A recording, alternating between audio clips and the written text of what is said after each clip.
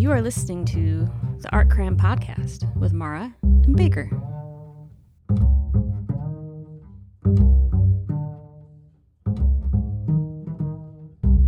My favorite piece of art I've seen this week was your improvisational marionette dance in the living room yesterday.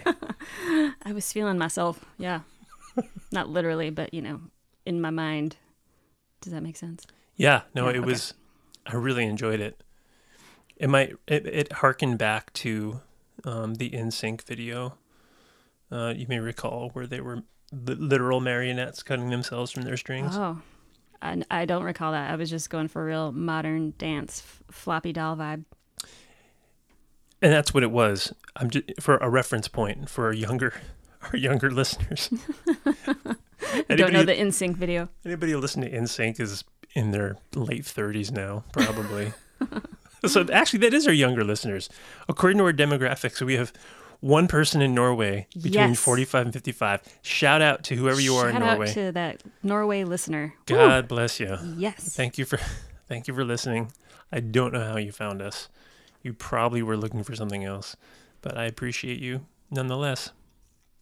Let's get into the case first by discussing the piece of art and the artist. All right. View of Auvers-sur-Oise is painted by Paul Cézanne sometime between 1879 and 1882. Represents a key step in Cézanne's career as he transitioned from his early darker work to a post-impressionistic style. Cézanne may now be considered one of the most important artists of the 19th century, paving the way for modernism and gaining followers of the likes of Matisse, Picasso, and Kandinsky. But he was ignored and even rejected for most of his career. His first solo show wasn't until the age of 56, which I say good for him for hanging in there until his 50s to get a first solo show, because sometimes that's just how it works out. I had read that he tried to get his art in the annual, Exhibit de Paris, to the Paris Salon, the annual Paris Salon, which is like the big deal to be recognized. Yes. It was kind of a big deal. You got into that every year. They decided what art was important, but they were very traditional.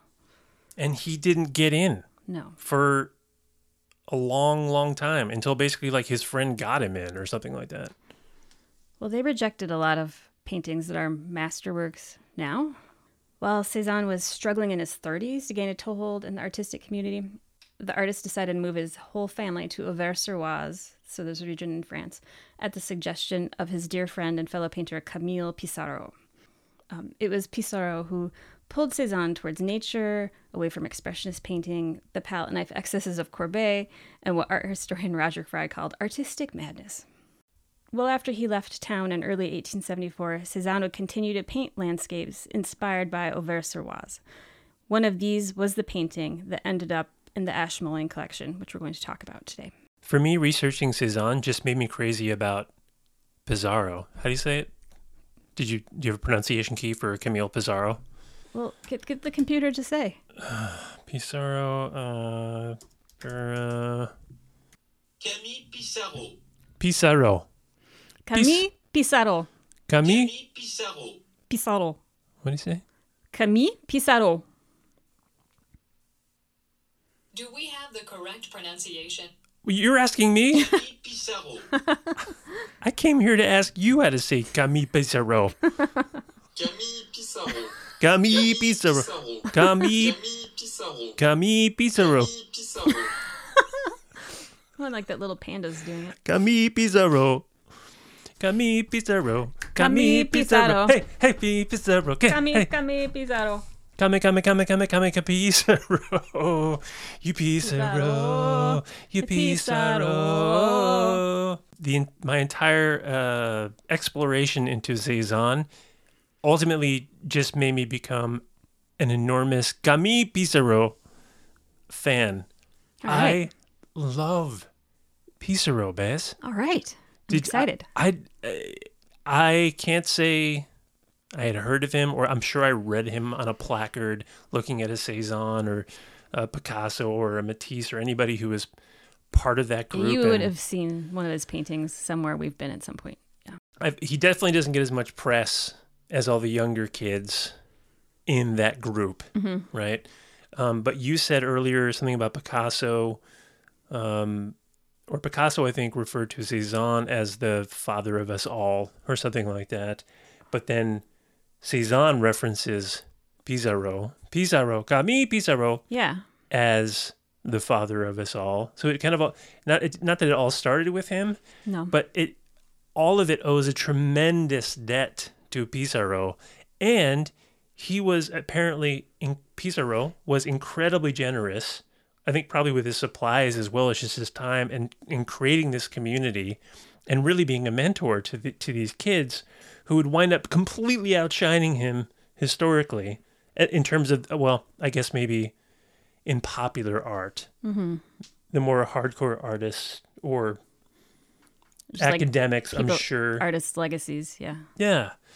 So I absolutely fell in love with Pissarro. Before we get into the actual theft itself, I have some pretty cool news and things I'd like to share with you this week. Ooh, please share. If you're ready. I am ready. Okay. Yeah. Do you want to start with some of my art picks of the week Yeah. that came out of this research, or some actual recent art, crime, and auction news? Ooh. Okay, news. News? Okay. All right. My first news item. The Gurlitt Trove. Do you know what the Gurlitt Trove is? You know what it is. You might not know the name. Does the No. name sound familiar? No. Do you remember that old dude who had stashed like 1,500 works of art in his apartment? Oh, yeah. And it was Yes. like Nazi loot. Well, they didn't know that it was a bunch of looted art. They didn't know what was It was looted. passed to him from his father. Yes. Yeah. And he was caught. I think he was trying to travel across. He was trying to unload some of it, but not all of it. Right. And Yeah. I think that was his sole way of, he was getting broke, and that was like his sole way of providing for himself, was he Yes. was trying to market some of these stolen things. So check this out. As of January 13th, 2021, the investigation concludes with few definite answers. Wow. Only 14 out of the 1,500 artworks were found in the Gurlitt Trove have been formally identified as Nazi looted art. So there was Wow. only 14 after all of that. I think we learned about it right when he was caught. Yeah. And I think there was an assumption that there was a ton of Nazi looted art in there. Well, his father owned a gallery. Is that right? Yep. Okay. Look at you. So, of the more than 1,500 works of art in the Trove, around 300 were cleared in the investigation, as they have been found to have been owned or commissioned by members of the Gurlitt family before the Nazis took power. However, around 1,000 still remain uncertain. There's a large gray zone of where these came from or who they might belong to. So I thought that was interesting. So for all intents and purposes, the investigation into the Nazi looted art is over. Wow. 14 out of the 1,500 artworks were identified as Nazi looted art and returned to some member of the family. So Yeah, that's very minimal, isn't it? So then what happens to the vast majority of this collection? reclusive art collector Cornelius Gurlitt left his entire trove of works concealed for decades to the Kunstmuseum in Bern, Switzerland. So that's where everything that's legitimate is there. I think all of it was there while it was being investigated, but everything that was legitimate remains at the Kunstmuseum in Bern, Switzerland. So I thought that was an interesting wrap up to the case. Yeah.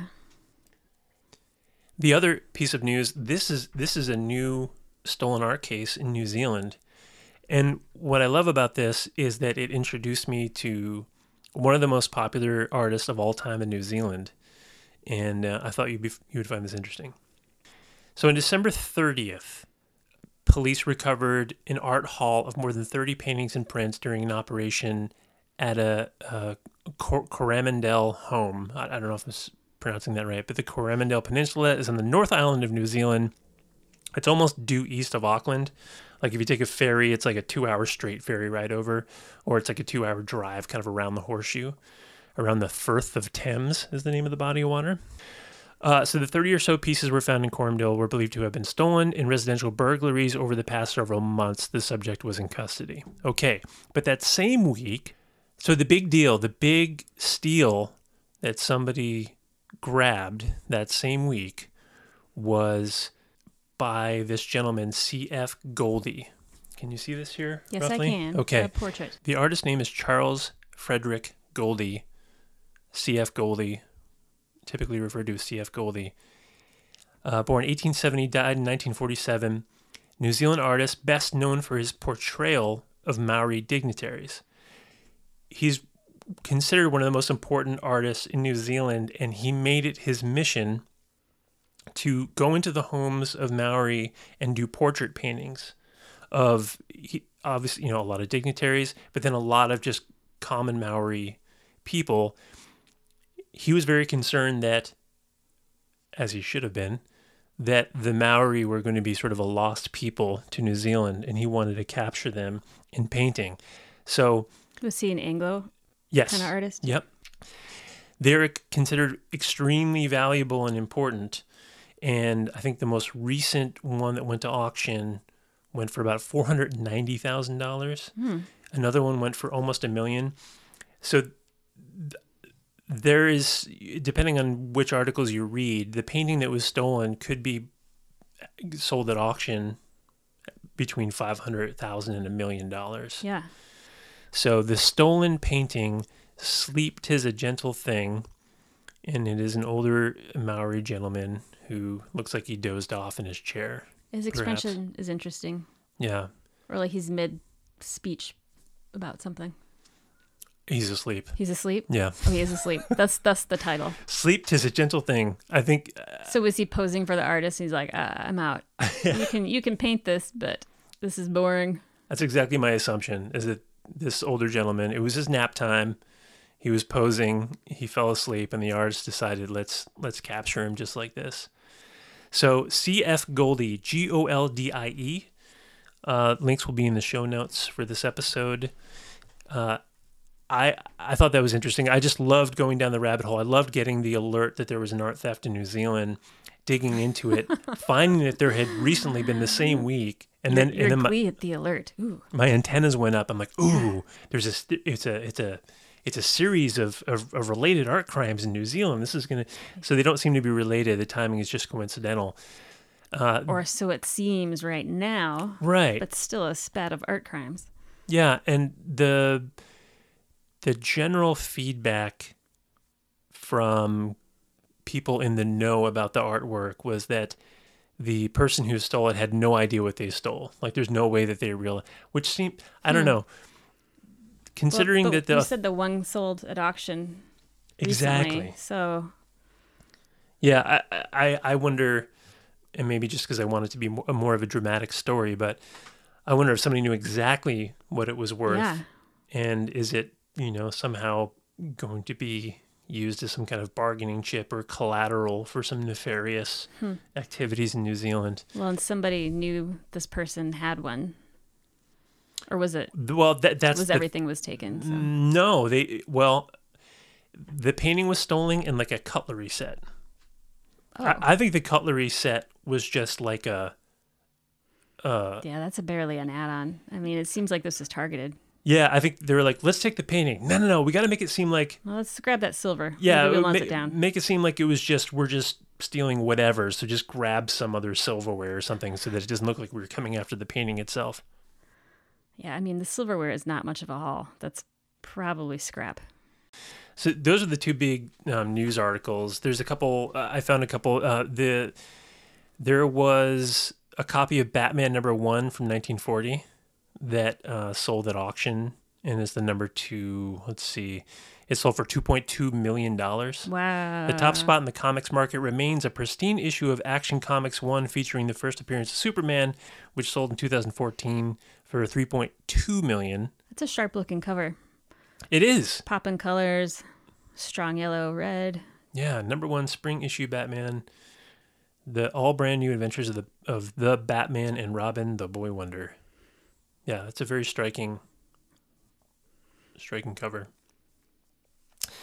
Okay, so that was the news that I wanted to share that I thought might be of interest. Do you have any art finds of the week? That any art you would like to steal this week? Did you come across anything? Well, I'm going to leave it where it is, but I did like to ponder on it. It doesn't really have to do with our case, but it was painted in the town of Auvers-sur-Oise, and it's Van Gogh's painting of Daubigny's garden. So this garden is in the area, and Daubigny was really the father of Impressionism, and Van Gogh, and a lot of people owed a great deal to him. Daubigny was dead, but his wife still owned the property, and Van Gogh painted it a few times before he died. So this is Van Gogh's last hurrah. He dies within months of doing this. What is in the distance? Is that like a castle in the distance or a church off in the center distance? I think they're houses. It's really It's nice. from the inside of the garden. There's like irises and a little cat, I think, milling about. I like the depth of field of that particular photo. Speaking of depth of field, Oh, tell me about your depth of field. when we first talked about doing this podcast, this Cézanne theft at the Ashmolean was a genius episode idea, because it had brought me down. It's brought me down so many wonderful paths and connections between Cézanne, Pissarro, Matisse, Picasso, and then it brought me down the path of stereoscopy. And I'm saying that right because I looked it up. Some might say stereoscopy. That sounds silly. Stereoscopy. Stereoscopy. Way more Greek that way. You're gonna love this. I'm so into this. I don't know. I hope hopefully you will be too. So my pick of the week is a Cézanne, and I chose The Large Bathers. Can you see this here? Yes, yes. He did a number of paintings of bathers. He never had models, by the way. From memory, yeah. All from memory. Yeah, it's very and cool. What's interesting in this particular painting, The Large Bathers, other scholars have found and picked out these different women and how they are posed as statues, real statues that Cézanne would have seen where he lived or in Paris or his travels. So some of these women are based on actual sculptures by other artists that you would know the name of. Oh, that's funny. So in this particular one, The Large Bathers, you can see the trees are kind of bending. There's this kind of triangular Oh, yeah. view, and Yeah. it just goes on. And there's sort of sections. You have the women, then you have the water, and then there's people on the other side of the bank, and then Yep. you have, and it just goes on forever.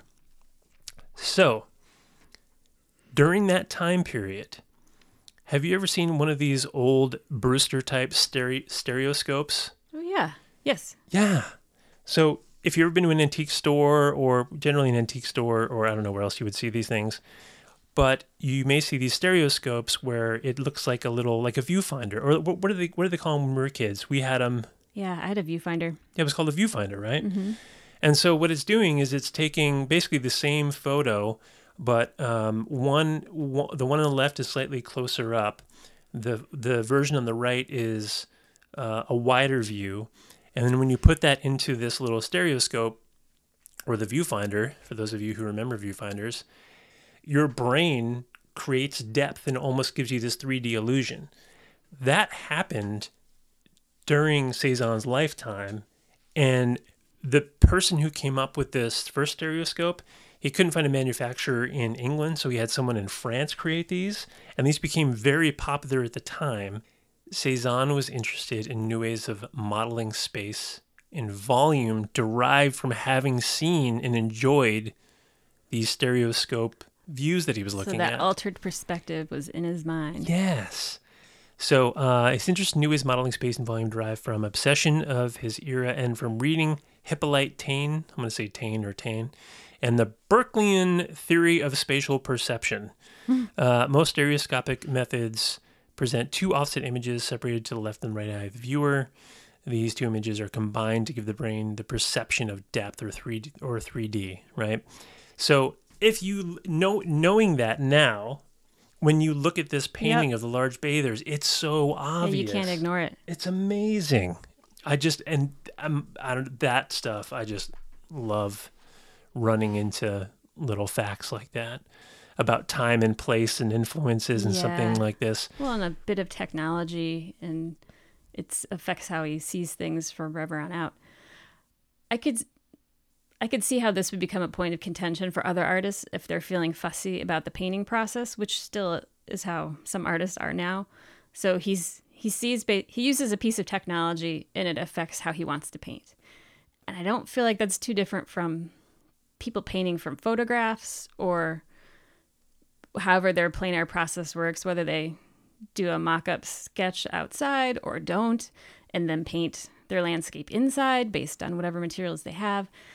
I saw a kind of a debate last week on Instagram where artists were going back and forth about, if it's basically legitimate to paint a landscape from a photograph.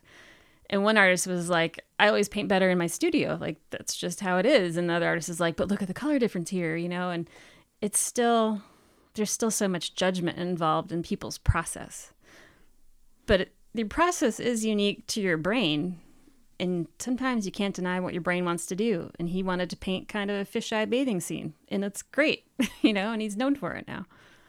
On that point, in the discussion you saw on Instagram, and bringing it back to the Berkeleyan theory of spatial perception, and if you'll forgive me as I paraphrase brutally, the point that Hippolyte Taine was trying to make was that our ability to see three-dimensionally or see or notice that when we look out a window that the house that's 40 feet away is 40 feet away and the tree that's 60 feet away is 60 feet away, and that the Puget Sound that we can see is however, a mile away or something like that, that those calculations are all built over time, and it's all assembled information in our brain anyway. So we are not seeing the world naturally in the first place. Oh, we're seeing it in brain layers. Yeah. Oh, exactly. Brain layers. We're seeing this in brain layers. And that was really his point. And so when you told me about the debate you saw on Instagram, it made me think of that conversation back then. And it also gives me the feeling of like, well, who cares? Like, who cares what the source is? Who cares what the medium is? Like, there's constraints and opportunities in all of them. Right. Yeah. And how your painting turns out is up to you in the end. It's not the images you were looking at, the technology you were using. It's can or can you not execute the vision you had for your painting. Exactement. Oui. That was a hell of a sharing is caring portion of the show, if you ask me. I've talked a lot. Is there anything else you want to share this week? I feel like I've already overshared. My tea is delicious. Your tea, you were drinking The blue tea. blue pea vine. The pea vines make it blue? Or the pea vine flowers? Pea flower, delicious.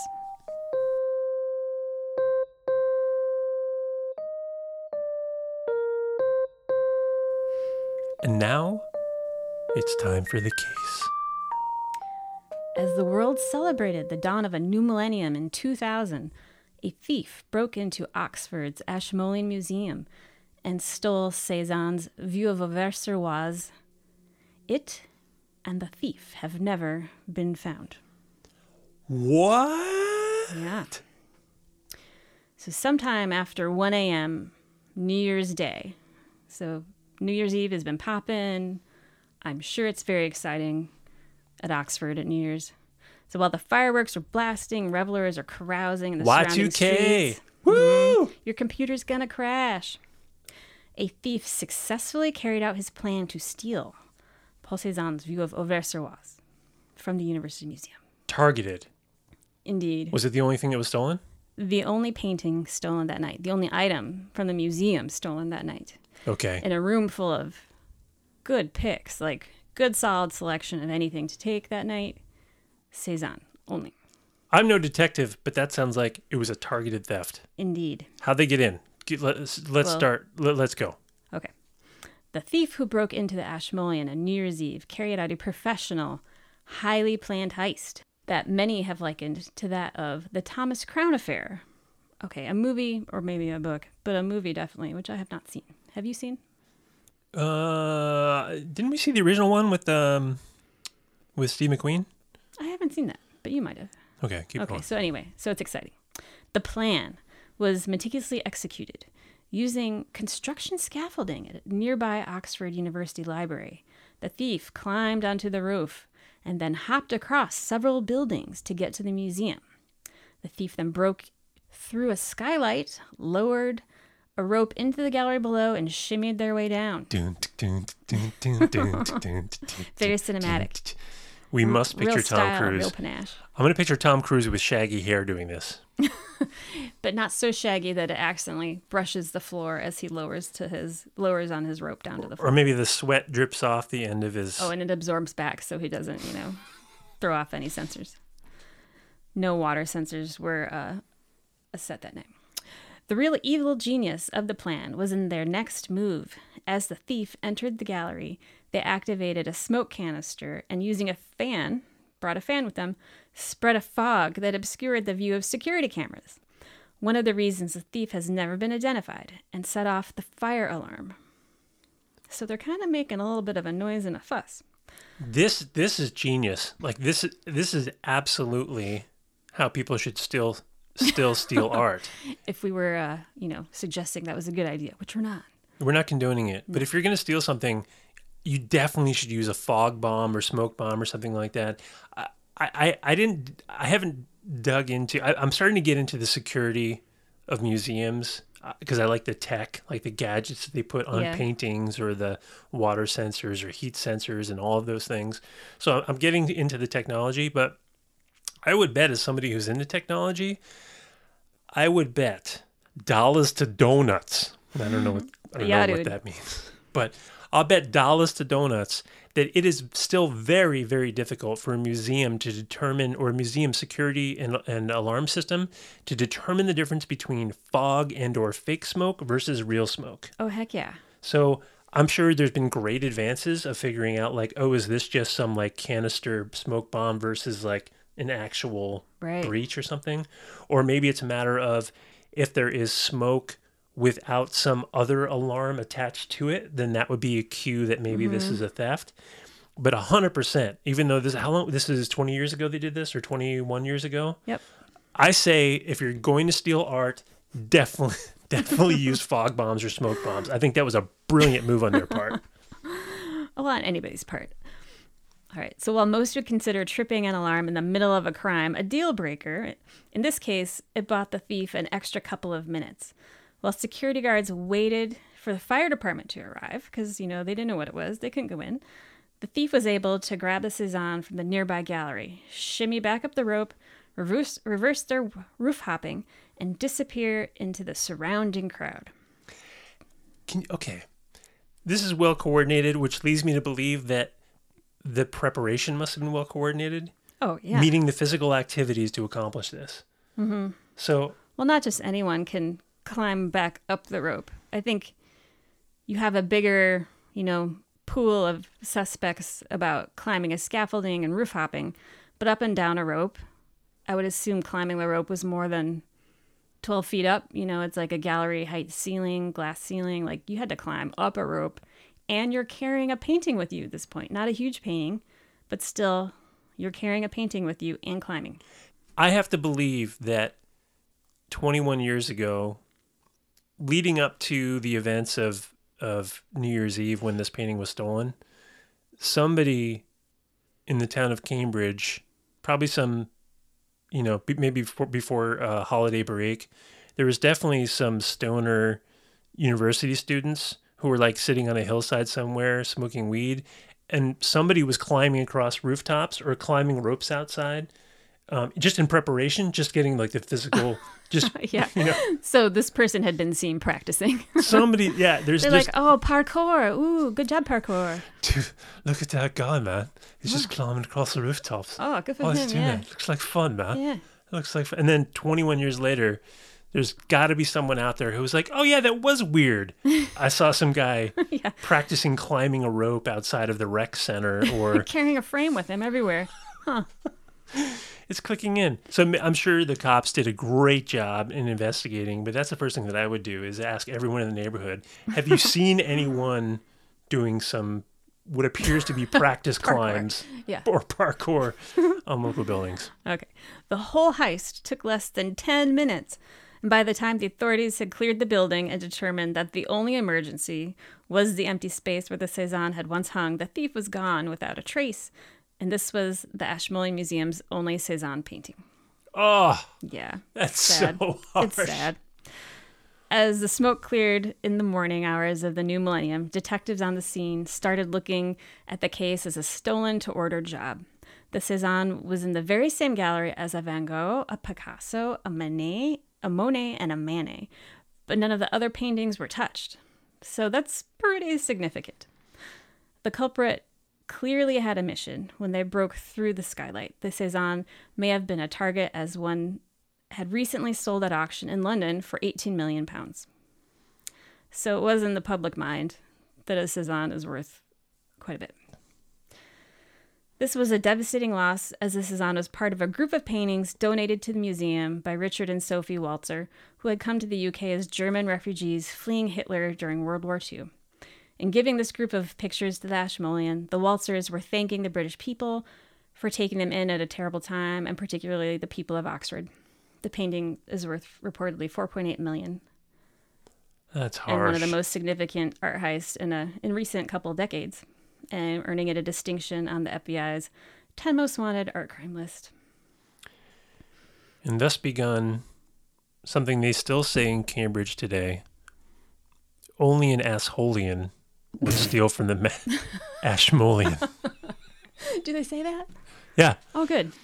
Well, a lot of people have tried to steal from the Ashmolean. I have a list of other thefts and attempted thefts. Oh, really? Just through, since then, or throughout the ages, or until then, or tell me. Before. So we have in reverse order here. So the Ashmolean was established 1683. It's considered the oldest public museum in the world, although I'm sure it was really limited to students for a long time. So there's no way just peasants were able to walk in and enjoy art. But be that as it may. So their collections are massive, and they include Picasso's, Da Vinci's, like hundreds of thousands of works. So the museum was targeted by thieves before in 1997. A gang tried to steal a priceless 1,100-year-old jewel made for Alfred the Great. Again, they did this whole roof-hopping scaffolding business and snuck in through the skylight, but they failed at stealing the jewel. Maybe they should get rid of the skylights. Just a The thought. scaffoldings are apparently easy to climb. So in 1996, 2 17th century French bottles were stolen. And in 1992, there was a spate of thefts. French bottles? French bottles. Yeah. Still bottles? They were probably easy to get, easy to sell. A spate of thefts in 1992 around Oxford University.